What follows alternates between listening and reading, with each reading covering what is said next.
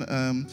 I've discovered something though about Christmas is that it's not the day so much so as it's the season. Like the day, and especially the older that you get, you discover that. And have you ever noticed that Christmas Day seems so short? Like it's almost like the shortest day of the year, but it's the season that makes it so special. Christmas season is great. I was listening to the radio when they talked about how the retailers and many people were lamenting because Thanksgiving fell so late that shortened the Christmas season or the shopping season. And because the season, now for retailers is something different, but you know, for those of us who just value and appreciate the season, like man, it's just a wonderful time. It is truly the most wonderful time of the year. I don't even care that it's cold. I just don't, man. I'm mad that it's gonna be like 55 on Christmas. Like Wendy said, I didn't come from California to have to deal with warmth in Kentucky on Christmas. To be cold, and I wanted to have snow, and I want to be Matt's like, no, I came from Minneapolis. We have blizzards. I don't want it. I want it to be cold and not to leave my doors, to be in my pajamas and just enjoy the company of my family and the spirit of the season. Man, I love it so much, man. It's a big deal in my home. We've got our own traditions, like I'm sure many of you have. We hop right on it, man. The day after Thanksgiving, it is traditional that I'll go to the basement that morning. I'll grab all the decorations, and that evening, my wife and daughter and we will get right to decorating. We bake cookies, we put on our pajamas, drink hot chocolate, and then we watch our favorite Christmas movies. And we do that as many nights as possible leading up to Christmas. And we have a round robin. We rotate. And so everybody has their turn to Christmas. I'm not going to tell y'all what I chose this year because y'all look at me different. Y'all think that I'm not so sanctified. I'll tell you, for my brothers and sisters, don't watch it, okay? I chose Friday After Next this year. It's a Christmas movie. It is a Christmas movie. It's a Christmas movie, I promise you. They've got Santa Claus in it. It's a Christmas party. It's a lot. Yes, it's a Christmas movie. One of my favorites is Elf. I love Elf with all my heart. I know it backwards and forward. I watch Elf and basically recite the lines verbatim I love Will Ferrell already, but I really love Elf. I think it is now the greatest Christmas movie of all time. And I just enjoy it. I planned out our entire day. First, we're going to make snow angels for 2 hours, and then we're going to sit and hug together, and then we're going to eat cookie dough until there's no more left, and then we're just going to cuddle for the rest of the day. I just love it so much. I'll watch it. Oh, he's an angry elf. He must be a South Pole elf. I will watch it all day. I love that movie, man. I love Christmas Eve. I'm a Christmas junkie, I tell you. I love it so much. Your movies, though. I want to hear. Y'all know I like to talk to y'all. What's your favorite Christmas movies?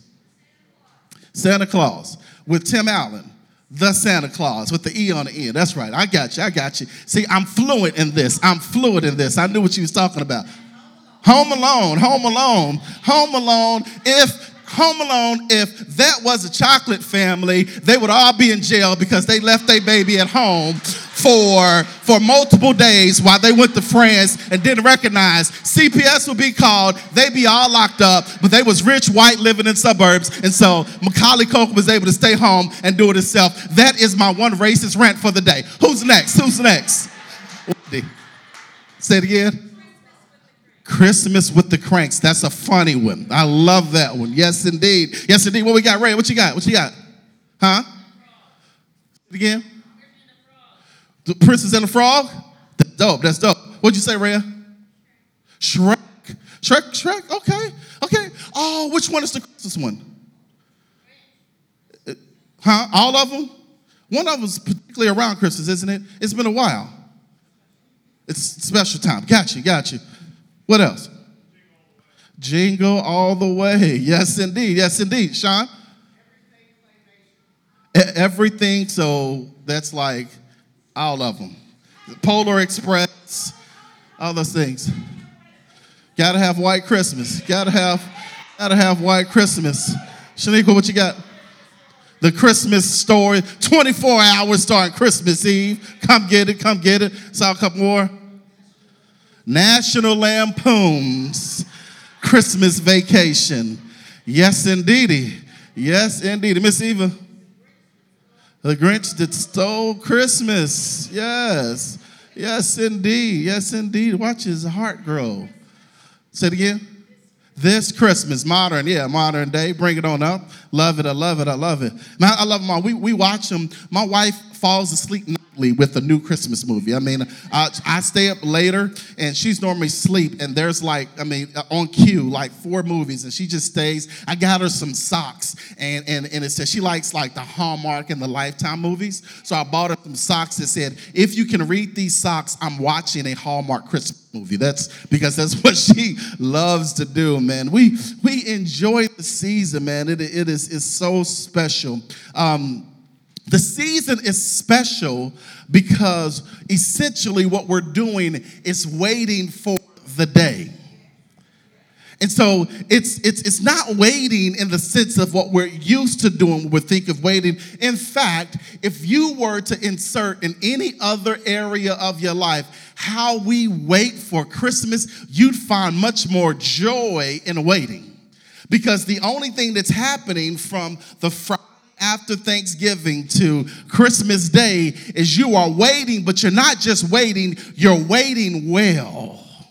Yeah, you successfully wait. You make all the preparations. You make all the plans. You know that it's coming. You're looking forward to the promise of the day. You wait well. If you were to insert that in any other space where you are waiting for something to happen, waiting for God to show up, you would be successful. You wouldn't be so anxious about time and about waiting and about when things will work out because you wait well in Christmas season, don't you? You do a wonderful, fantastic job of waiting well because you know that there is eventually going to be a time when the day gets here and you wait on it, man, with tiptoe anticipation, with expectation, with high hopes, with joy in your hearts. I have never met a soul who got angry, just said, I just wish it would hurry up and get here. No, you don't do that. You wait well. You wait well. That's what the Christmas story is about. If you just read the Christmas story, the characters that we engage are just waiting for something to happen. And they wait well, and God shows up, and he does something spectacular for them. It's the culmination of awaiting people. So we've been trying to challenge us for this Christmas season to listen and to read the Christmas story with new ears. And I pray that you've been doing it on your own. But for a moment, we want to practice this again. So here's what's going to happen. We're going to be in Luke chapter 2 today. I'm going to read verses 1 through 10. But then when it comes to verses 11 through 14, flow with me, Adrian. When we get to verses 11 through 14, I want us to read that together, okay? So I'm going to read verses 1 through 10. So I want you just do me a favor. I'm not going to do anything sneaky. Just close your eyes and just listen to it and let it wash over you. Put yourself in this time, place, and in this season, and just listen. And then I'll tell you when it's time to open up so we can read together. Listen to Luke chapter 2, beginning at verse 1. In those days, Caesar Augustus issued a decree that a census should be taken of the entire Roman world. And everyone went to their own town to register. So Joseph also went up to the town of Nazareth in Galilee, to Judea, to Bethlehem, the town of David, because he belonged in the line of David. He went there to register with Mary, who was pledged to be married to him and was expecting a child. And while they were there, the time came for the baby to be born. And she gave birth to her firstborn, a son. She wrapped him in cloths and placed him in a manger because there was no room available for them. And there were shepherds living out in the fields nearby, keeping watch over their flocks at night. An angel of the Lord appeared to them, and the glory of the Lord shone around them, and they were terrified. Here's verse 10. But the angel of the Lord said to them, do not be afraid. I bring you good news that will cause great joy for all people. Okay, Adrian, put that up. Come on, collectively, let's read that together.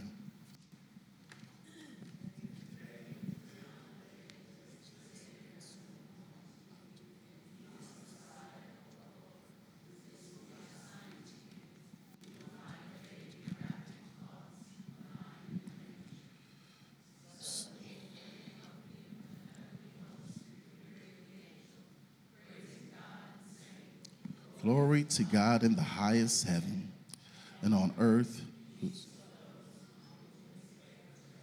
Amen. This time is when the angel makes his proclamation to the shepherds, and he's declaring to them, because they've been waiting just like everyone else, that the wait is now over. And this is significant for us. Pay attention to this. This is significant because up until this time, Israel had been experiencing 400 years of silence. It's essentially from the time of Malachi the prophet to the birth of Jesus. It was 400. They referred to it as the silent years, the time when God did not speak. He did not reveal anything to his people. Can you imagine 400 years and not a word from God? And during this time, God was silent. They also endured a lot of trouble. Things happened. God was silent. This was during the time where King Darius was reigning over them. And just when they thought that they would be redeemed from his captivity, Alexander the Great, y'all remember those stories in history, Alexander the Great comes and defeats King Darius, and the Greeks take over. God's still silent, and eventually over time, the Romans defeat the Greeks. And now, as we pick up the story, God's still not speaking. And now Israel is suffering under Roman occupation. And essentially, Israel is just collateral damage. They're just getting tossed to and fro. God's not speaking. It seems as though nobody cares about them. Time is just going on. And when we come to the Gospels and the New Testament, we find a people basically, essentially just waiting, wondering when will God finally answer their prayers. You thought that it was only you.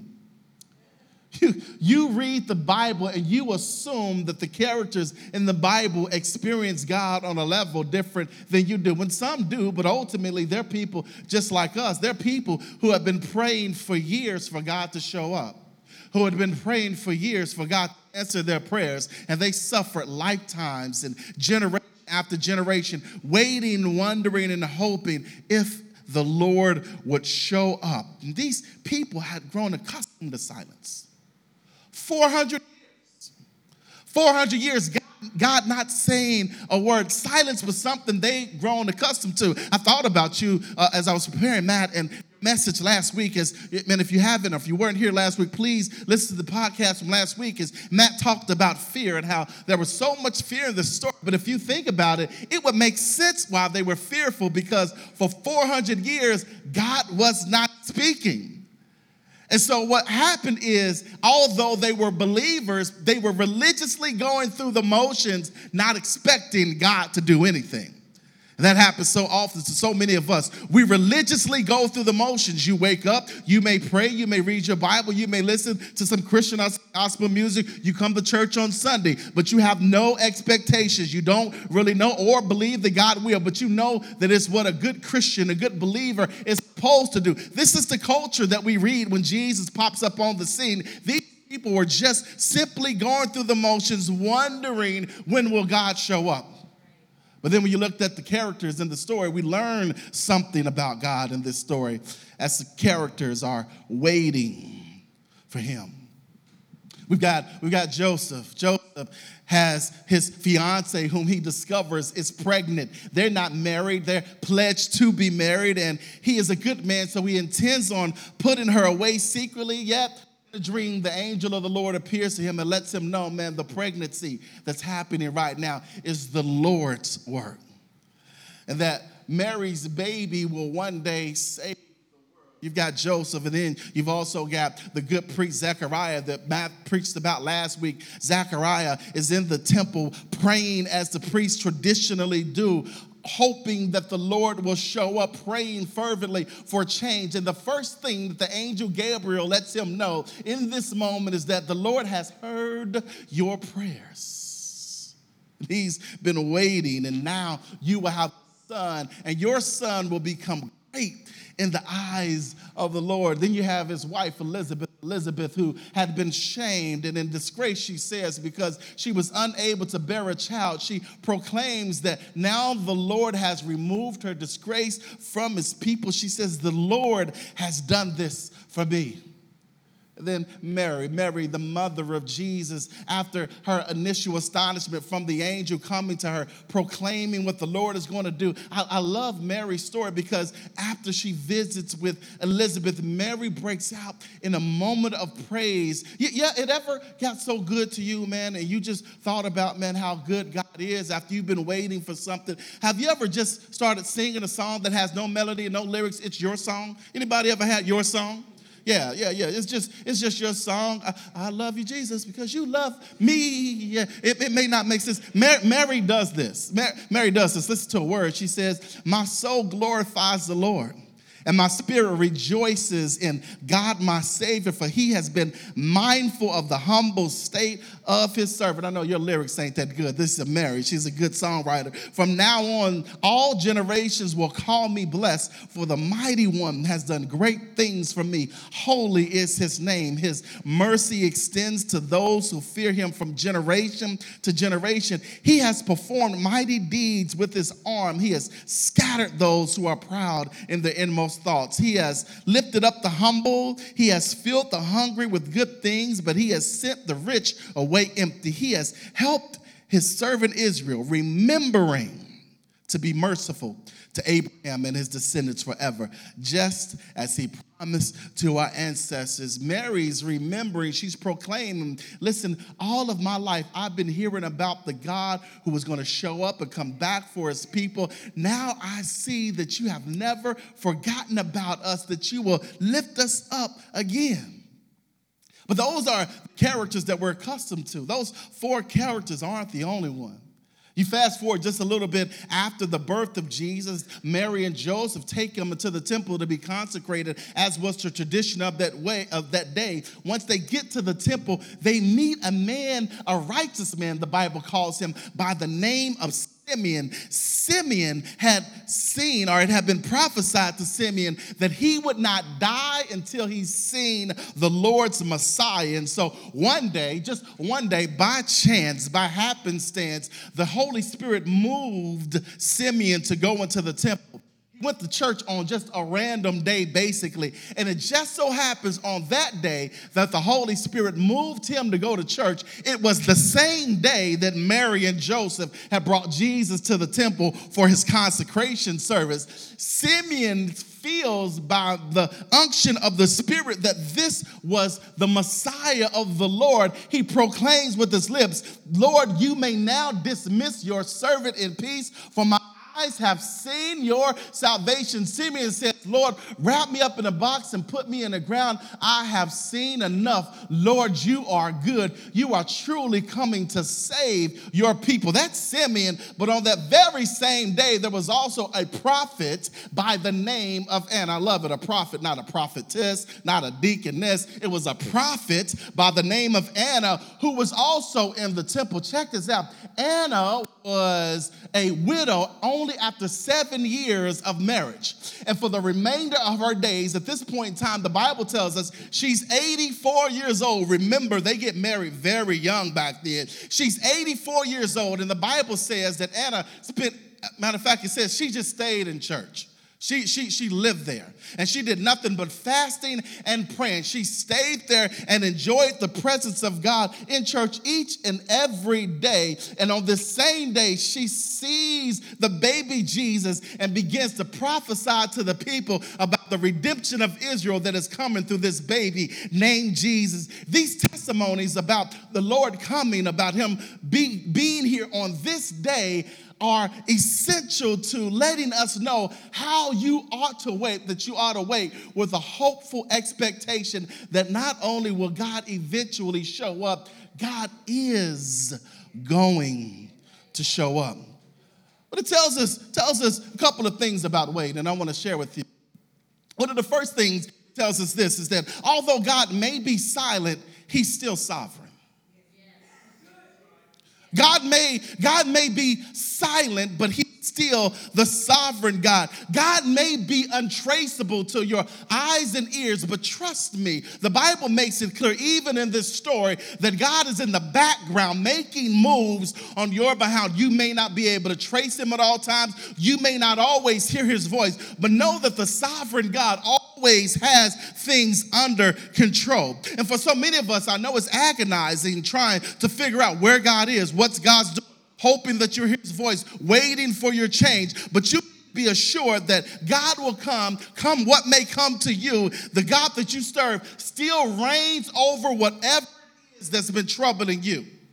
All things are under the sovereignty of God. God's in control. Now, that's difficult because when we think about sovereignty, we imagine that sovereignty is about God being the puppeteer and essentially he's controlling the strings. That's not sovereignty. That's kind of an incorrect definition of sovereignty. It's not like God's the puppet master and we're just moving as he tells us or unctions us to.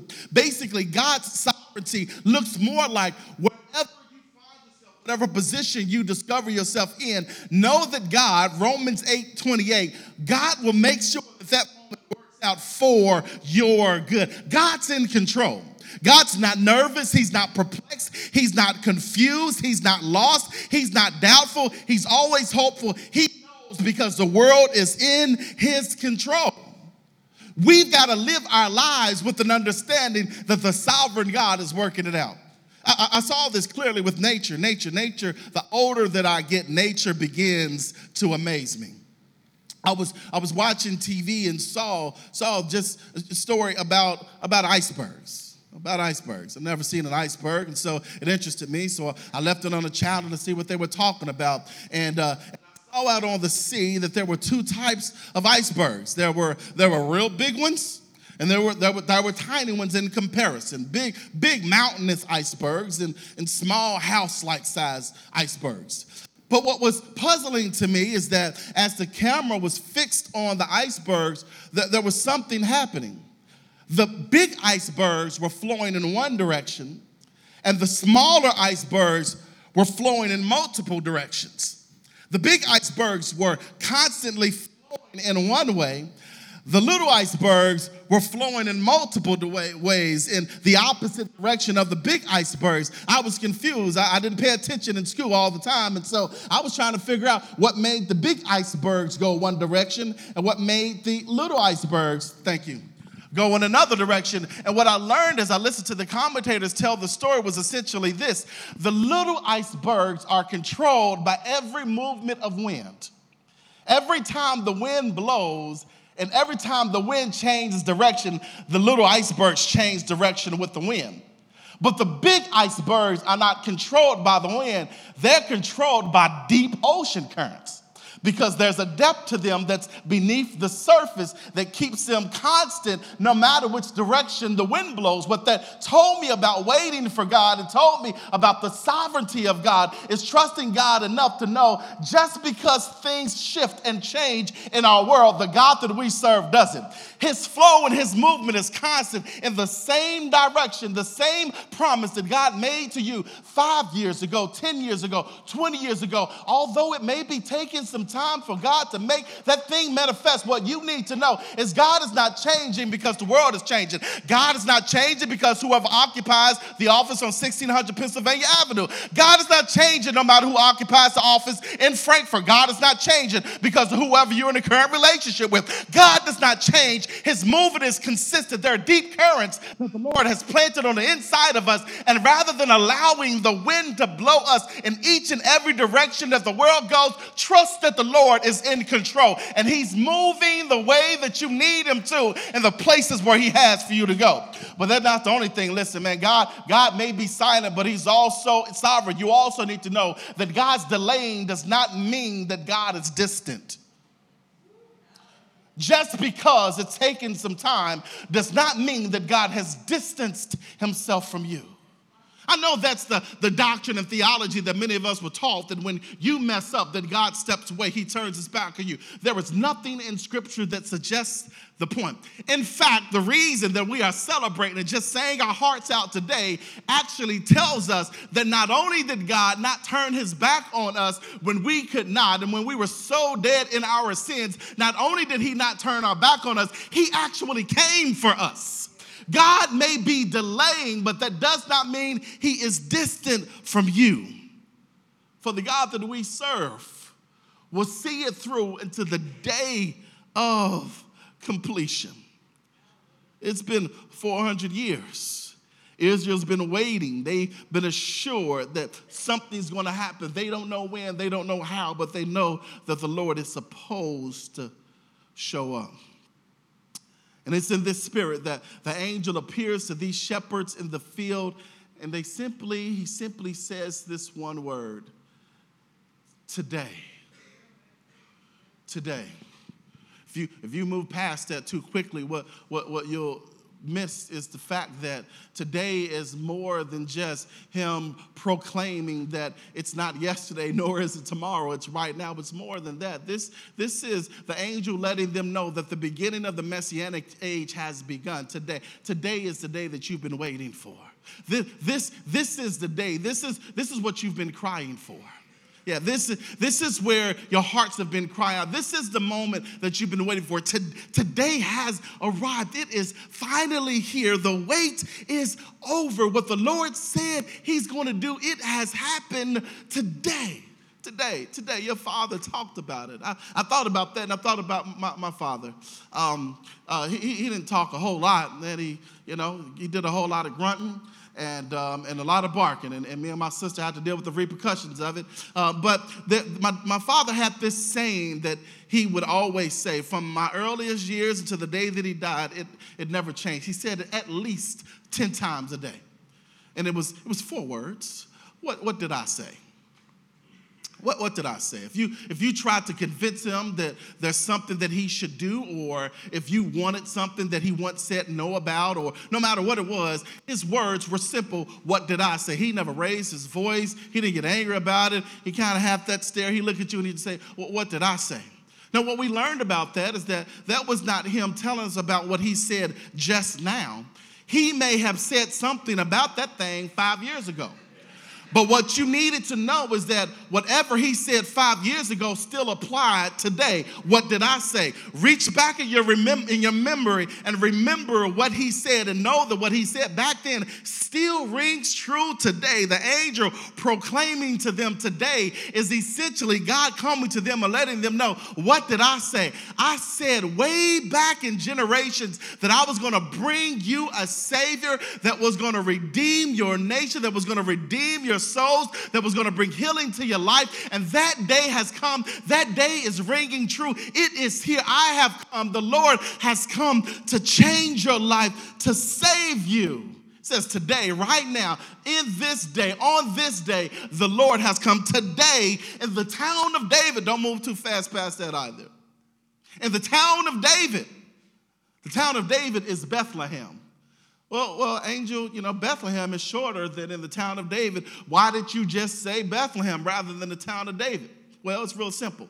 He had to say in the town of David because he needed them to make sure they understood not only that God spoke about this before, but that also that God's a promise keeper. Because God spoke to David generations ago and let him know that there would always be someone from his line who will sit on Israel's throne. And we know that Jesus is the King of Kings. He came to sit at the right hand of God, which is the position of authority. So in the town of David today, this day, the Messianic age has become, the salvation of the Lord has come to you. In the town of David, basically God says, I keep my promises.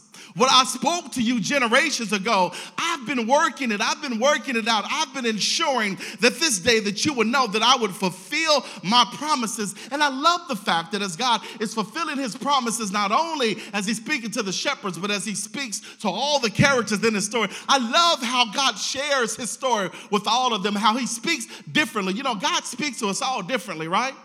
Yeah, man, there's some men who dream. There's some who hear voices. There's some God speaks to his word. It's a number of ways. You got to know how God communicates with you. Zechariah was in the temple praying to the Lord, and the Lord showed up. The angel showed up to him and spoke to him in person. Joseph, as he was preparing to put his fiancée to the side, the Lord spoke to him in a dream. Mary was sitting at home proclaiming or pondering the change that was about to come, and the angel appeared to her. Elizabeth felt the moving of the Lord inside of her spirit, in her body, and knew that the Lord was there. The Lord speaks in a multiple types of ways for us to let us know that what he needs to say to us, the promises that he has communicated are committed to us, that they will happen. And he knows just how to get through to you, to let you know, I am a promise keeper. What does it have to do with keeping promises? Well, it's real simple. You've been wondering if there are some things that you've been hearing from the Lord, if they are indeed from the Lord. Here's the thing. God spoke to you just for you.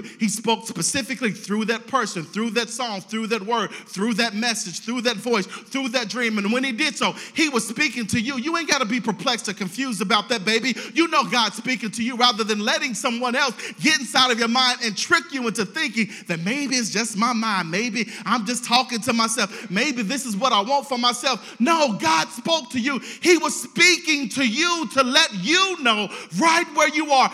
This is my plans for you. This is my hope for you. I am speaking to you because I am the keeper of promises. Some of you are refusing to move because you're still waiting for God to say something different or to say it in a different way. No, what he said 5, 10, 15, 20 years ago still applies. He's waiting for you to believe that he is a promise keeper. God believes. He's waiting, reaffirming for us that what he did, what he said so long ago, is true. There's something that happens in your life when you begin to put your life in a rhythm of listening to the Lord in that manner. Also, today in the town of David, a Savior has been born to you. I love how the angel makes it so personal. Today in the town of David, a Savior has been born to you. Israel had their own idea about what salvation looked like. They believed that it was going to be about the restoration of the nation of Israel, that God was going to restore them to prominence in front of people. But the salvation that God wanted to bring to them was bigger than that. It was greater than that. And what I love about God is that God can hear what you think you need from him and give you what you really need from him. Which means this, is that there are times where you're going to experience some frustration. We see it even in Scripture where people are asking Jesus, Lord, well, when are you going to restore the throne to Israel? They're waiting for the Lord to move the way that they want him to. There was some frustration there. They wanted the Romans to suffer. They wanted the Romans to eat crow. They wanted everybody to see that we are somebody special at this moment, but that's not why Jesus came. That's not what the angel is prophesying here. The angel is prophesying that this salvation that he's going to bring, although you may not be free in the sense of the occupation of Rome, I came to give you freedom in your spirit. And some of us, man, we're frustrated because we're waiting and wondering, when is the Lord going to answer the prayer the way that we want, when that we want, and how that we want? Well, sometimes, man, the promises that God brings isn't in the boxes that we think that it is. Sometimes they're not in the neatly packed promises or cases that we hope that they would be. Sometimes, man, God just answers the prayer the way that he knows that you need to get it, when you need to get it, and how you need to get it. And the sovereignty of God is about trusting the fact that although God doesn't do it the way that I want, I know that the Lord is doing it the way that I need him to. That can become a hard reality, right? Because what we want more than anything is for God to give us. I tell him all the time in my prayers, God, honestly, God, I just want you to do what I want you to do, when I want you to do it, how I want you to do it. We got a relationship. I talk to him that way. I need you to do it this way at this time for me, exactly like this. This is what I need from you, and I need you to do it like that, God. And I just kind of settle there, and I just hope that he says yes. And more times than not, it doesn't come that way. But as you get older and you get a little bit more traction on your tires, I'm so grateful, man, that God didn't answer many of those prayers that I had in the timing and in the way that I hoped. Because, man, I'd find myself being in a predicament and in some positions that I probably couldn't find. I'm so grateful that God said no. I'm so grateful that at times God was delaying things and showing, and that he was sovereign and that he was in control. I'm so glad that God can see what I cannot. Because had God been as finite as us, man, I'd still be trying to dig myself out of holes. Today, in the town of David, a Savior has been born to you. Jesus came for no other reason but to save you.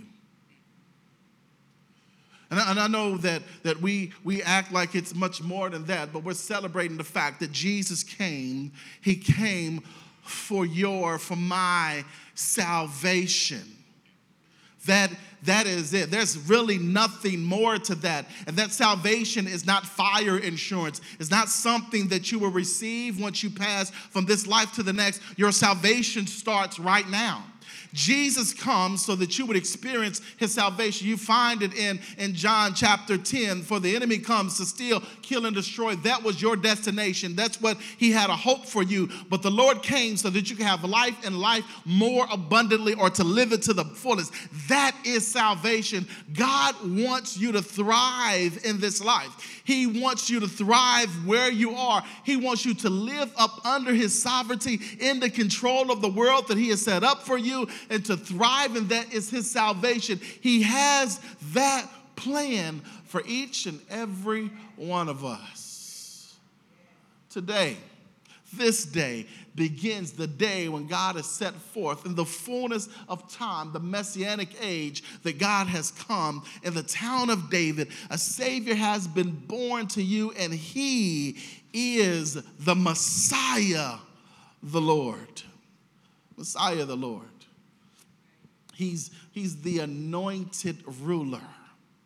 He's the chosen one for this time, for your life, for this world.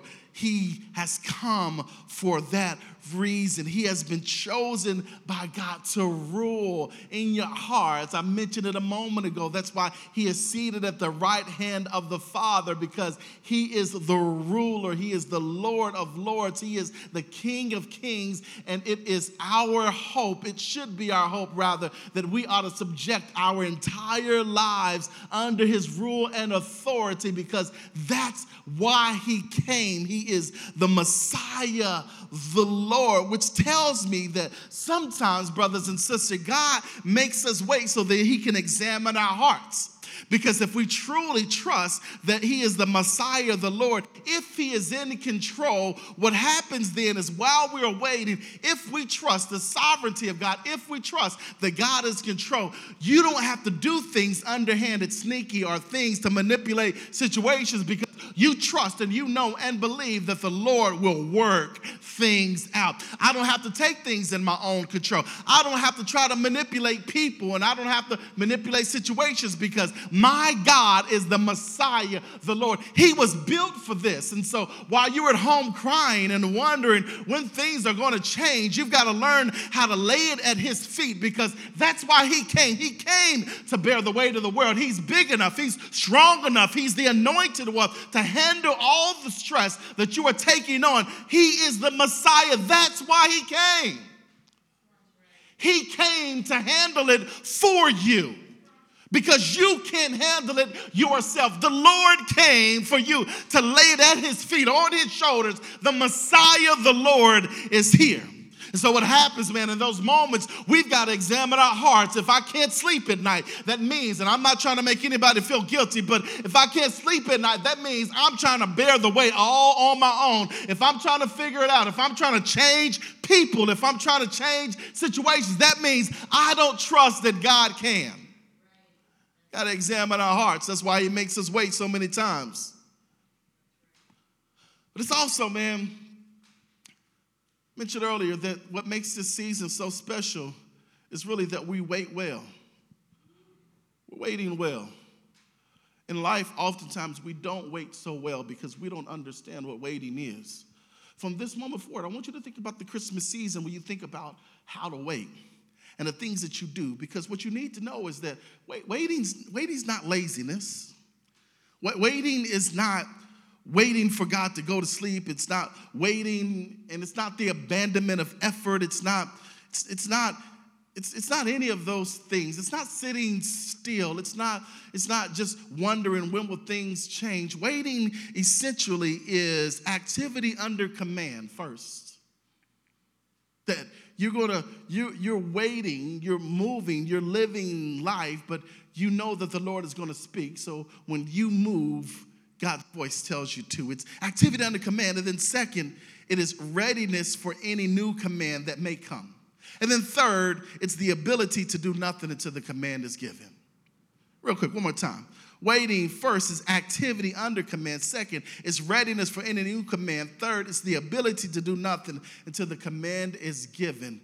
Basically, waiting is believing that God has your best intentions in mind, and that you will do only what he hopes and expects of you until the moment and the hour that he shows up for you in your life at that time. That's how we wait well. Listening, posturing ourselves before him. Because it's not always in our time, but his time is always now. His time is always. God has never been late. God has never been out of control. God has never missed the moment. God is the moment. And whenever he steps in, things change. Wait well. Wait well. I love the prophet Isaiah tells us about waiting. He says, they who wait upon the Lord will renew their strength. If you're tired, if you've been wondering when the Lord will going to show up, if you're tired of not seeing things work out the way that you hope for, the prophet, the Lord spoke to the prophet and said that if you wait through the Lord, your strength will be renewed, because now waiting on the Lord allows you to put the strength of the moment on his shoulders. Though those who wait upon the Lord will renew their strength. They will mount up on wings as eagles, and they will run and not be weary, and they will walk and not be faint. If you wait well, you trust, you know that God will.